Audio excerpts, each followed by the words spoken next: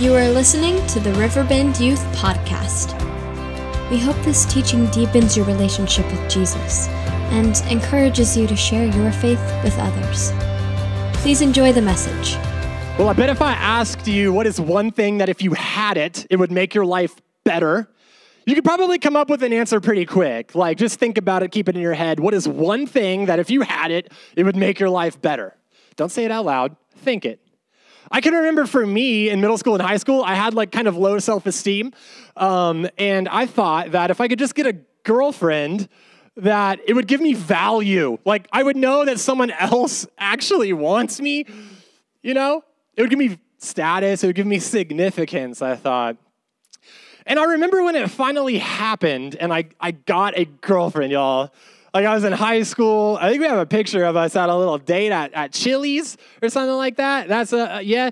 And then looking cute right there, you know, a little photo shoot as you do. This was my sophomore year in high school, and we started dating. And then, you know, we just never stopped. Like, we've been dating ever since. And my girlfriend at the time is now my wife. We actually tied the knot there, yeah, and now we have 4 kids. And so the only thing, I thought I wanted a girlfriend, the girlfriend turned into the wife, now the wife, we got all these kids, we got all this stuff now. And if you were to ask me that question, what's one thing that if you had it would make your life better, I would answer with just one godforsaken night of sleep. Like, I just want one freaking night. But maybe that's not the case for you. Y'all, like, I can operate on 2 hours, Red Bull and hot Cheetos. I don't need no dang sleep. I need a new phone. I need a new console. I need something material. Maybe for you, it's something material. Maybe it's a car. Maybe it's money. Something material that will improve your life. Maybe for you, it's something immaterial, like a spot on the team.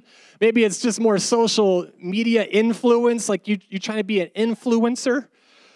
Maybe it's acceptance from a friend group. Maybe it's acceptance from a college, the college of your dreams, or just the one that your parents told you that you have to go to because I went there and your father's father before you went there as well. I don't know. Maybe the thing that would make our life better has to do with our faith. Maybe you think, if I could take the next step in my faith, if I just had the boldness or the courage to do that, my life would be better, and I know it. Like, maybe for you, it's finally conquering that habit that you just haven't been able to kick. And you know it's not good for your heart and your body and your mind, but you can't seem to stop, and you keep coming back to it. Maybe you're trying to start a new habit, a healthy habit. Exercising, eating right, getting into God's word, praying regularly. Maybe it's just living the way that God wants us to live, even when, and maybe especially when, nobody is watching. But the problem with these things is that they seem like they'll promise us a good life. Like, if I had that thing, if I could just do that, have that, get that, whatever, then life would be good. The problem with that is that they never really seem to deliver the way that we thought they would, right? Like, we think that they'll make our lives better, and maybe they do for a season, but slowly over time, it fades away. Like, we get the phone, we get the clothes, we get the followers, we get like a deeply rooted faith in Jesus for a bit, we get the boyfriend or whatever, like whatever it is for you, and you look at it reflectively, and it's like, did that really add value to my life? Like, it was like eternal value in that? Did this offer me real significance and purpose and meaning for the long term? Or was it just something, a flash in the pan, here today and gone tomorrow? Did it really gratify the deep longing in my soul for joy, for real peace, like the kind of peace that surpasses all understanding, the kind of peace that regardless of your circumstances, you know you are good. Like, that is the good life, right? Like, that's the real good life that we're really after, that God knit into the fiber of our being. And we try to just supplement it with stuff and things and people and habits that make us feel good for a moment, but not really getting down to the root of what we really need, because the newness wears off. It's not enough anymore. And like a drug, we need more and more again and again. And we find ourselves in this cycle.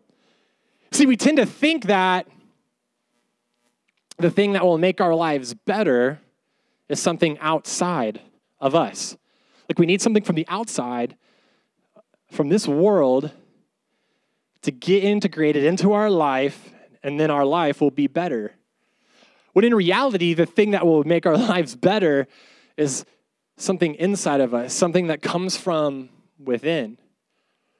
And that's the Holy Spirit. And that's what we're going to be talking about for the next few weeks. In John chapter 10, verse 10, this is one of my favorite verses in the whole Bible because it challenges me. It reminds me that there's this war waging for my soul, and there's a war waging for your soul also, for your attention and your time. And Jesus, he says, look, like the enemy being Satan, the devil, right? He comes to steal, kill, and destroy. He comes to distract you, to throw you off of the path that you know you should be walking on. I once heard it said that Satan will keep you running around a tree stump if it kept you from running toward Jesus. And that's true, isn't it? That's good. We find ourselves in this cycle just running and running and running, but not really going anywhere. And that's the problem. But Jesus said, I have come that you may have life and have it abundantly or to the fullest measure. I've come that you might have the good life. So how do we get this good life that Jesus talks about? Well, if you have a Bible, some people in Galatia were wondering the same thing. And we're going to be in the Bible every single Sunday. So I encourage you to bring them or even just look at it on your phone. Like, that's fine as long as you're actually on the Bible, because we got people in the back who will be looking over your shoulder and flick you in the back of the head if you're out there playing Among Us, okay? Yeah, red is sauce. Okay. People we'll be in Galatians, if I didn't give it away. This guy, Paul, by the way, you got to know, he was a person who persecuted Christians. Like Jesus Christ, death, burial, resurrection, payment for sin happened. People were like, I want to follow him and not so much follow the law as much anymore, like all the rules and regulations. And so Paul was more rules and regulations. And he was like, we got to stop this. So he said, if you're following that crazy radical Jesus guy, you got to go. So he had him imprisoned and in some cases even killed until he had this radical encounter with the resurrected Jesus that changed his life forever. And from that moment on, he dedicated the rest of his life to reaching people for the gospel. And he wrote a lot of our New Testament, what's in our Bible. And these people in Galatia were trying to figure out, what's the good life? How do I get it? And Paul writes this to them. He says, the fruit or the product. I always wondered, like, why are we talking about bananas and coconuts? Those are fruits, right? What he means is the product, like the byproduct, the result of what? The Spirit is love, joy, and you can sing the song, peace, patience, kindness, goodness, faithfulness, gentleness, and self-control. He introduces the Spirit. Now, this is the Holy Spirit. And he says that if he's present, these things will be the result, these 9 things. He says, against such things, there is no law. There's nothing against these things. And what you have to know at the time is, like I said, people only knew the law. They said, if I want to have the good life, what do? I follow the rules. And society's built like this too, kind of. Like school and maybe even our home life. It's like, if you're trying to win my approval, if you're trying to earn more trust, if you're trying to gain the approval of God that people knew or thought at the time, you follow the rules. You do good things happen to you. You do bad things, there's consequences, right? Bang, you'll have a good life. But Paul is saying something different. He's saying, if you have put your faith in Jesus, you can stop trying to earn love. You already have it. You can stop trying to attain joy. There's the indwelling Holy Spirit within you, and the product of that is joy. Like, one of the things is joy that he produces in and through you. You can stop trying to gain acceptance too. You already have it. Why do you need it from people when you have it from the creator of the universe? If your faith is in Jesus, listen to me, the same power that rose Jesus from the grave is alive in you. It's working in you. The Holy Spirit is in you if you've put your faith in Jesus. If you've said, look, I'm a sinner, I've made mistakes. You, the perfect Son of God, died on the cross to pay for those mistakes. I believe in you. I trust you. You are saved once and for all. And you have, as a result, all of the fruit of the Holy Spirit. So I think we need to stop trying to say and do all the right things to earn stuff that we already have in Christ, to try to reach the good life that we think we want when the good life reached down to us and gave us everything that we need and more. Think of yourself like a tree. You're a beautiful tree, big and strong. Think of yourself like a tree. A good tree bears good fruit, right? Like a good tree bears good fruit. And I don't know about you, but God is a good God. If he's in me, if he's in you, the tree, like its source of life and nutrients, water, you got the living water over here. If you're slurping all that up, then naturally you're going to produce good things. Good things are coming in. Good things will be coming out of your life.